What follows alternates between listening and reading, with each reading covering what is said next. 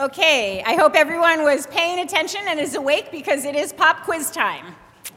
Without looking at your bulletins, who can tell me what the last line of the gospel lesson that Carol just read was? Anybody? Close, yep, I think that's good. They left everything and followed him. Excellent. Gold star to Ira over there. Thank you. Woo. Okay. Should have spoken up. You could have had a gold star. They left everything and followed him.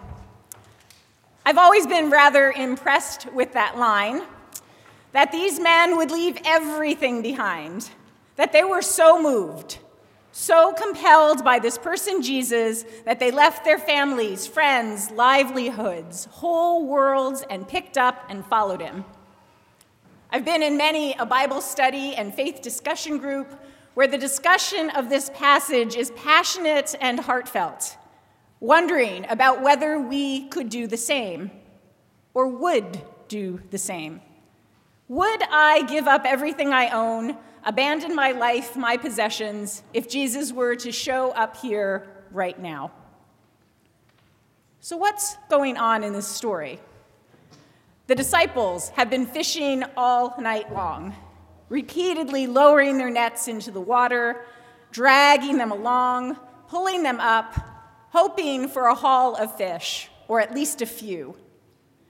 And then it would have been done at night, so in the morning, whatever the haul was or wasn't, they would have to carefully wash those nets and clean them from the debris. Otherwise, they would rot and be ruined. The majority of a fisherman's life in that time, I'm told, was actually spent cleaning and mending nets. It appears that they are finishing this task when Jesus approaches. We're told that there are crowds of people following him and pressing in on him, and so he goes up and asks Peter to take him out onto the lake so that he can teach. Now, in Luke's version of this story, Peter already knows Jesus. Jesus has healed Peter's mother-in-law, and so isn't a stranger, and so Peter responds to his request and rows him out onto the water. Jesus stands there and teaches the people from this vantage point, and when he has finished, he turns to Peter and says, "Take us out to the deeper water and put down your nets." Now, I'm sure the last thing Peter wanted to do was this. And he certainly would have been well within his rights to say, "Seriously, you're not a fisherman. You're telling me how to do my job. This kind of fishing is supposed to be done at night.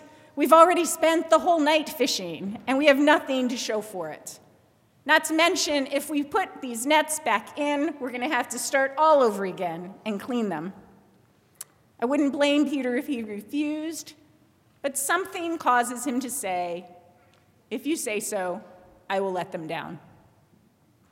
Was it Peter remembering Jesus' kindness to his mother-in-law?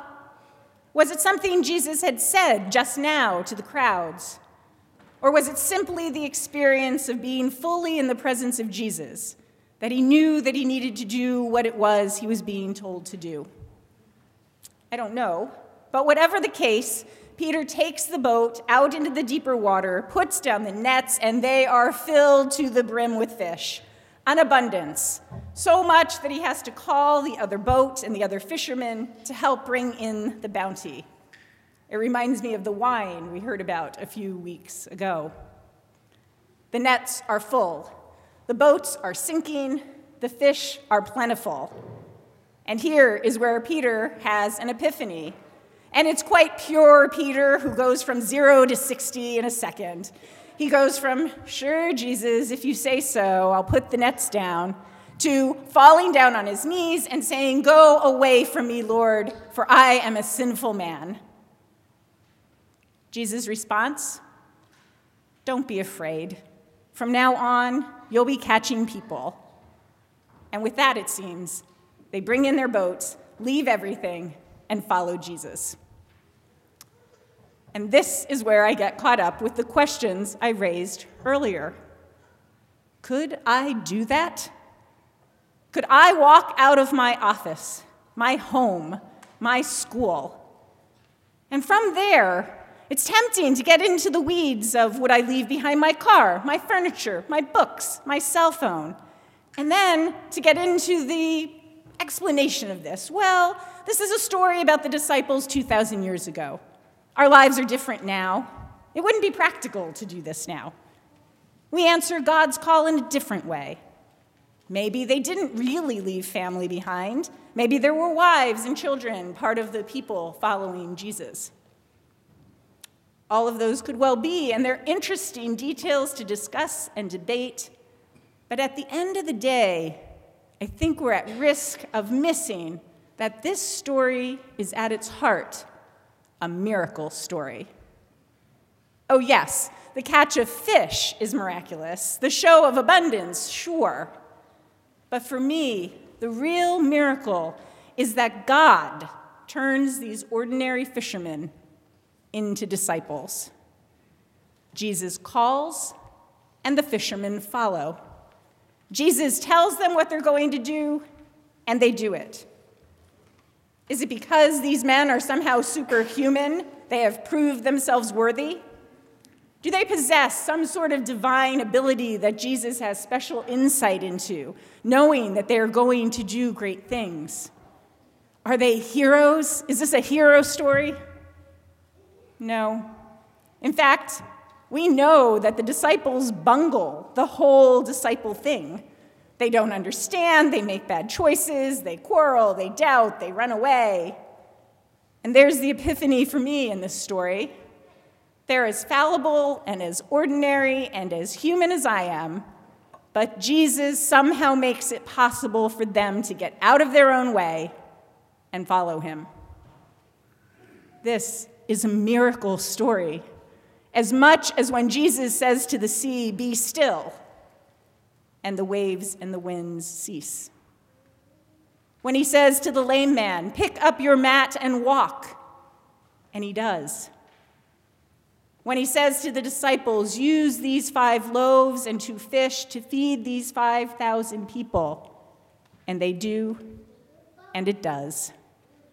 This is no different. Jesus, in essence, is saying, "You're coming with me," and they do. This isn't a story that tries to tell us that we have the power to change our lives on our own, to leave everything behind.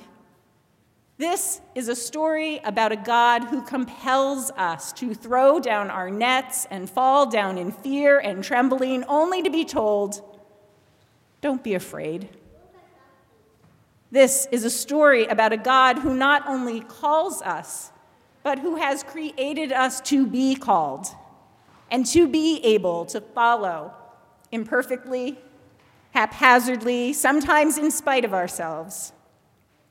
It's about the God who shows up when we are minding our own business, cleaning our nets, licking our wounds because we've been working nonstop with nothing to show for it, and says, "You're going to do something different now, and I've already given you everything you need to do it."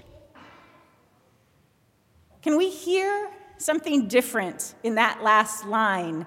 They left everything and followed him. They left their fear behind and followed him. They left their despair behind and followed him. They left their fatigue behind and followed him.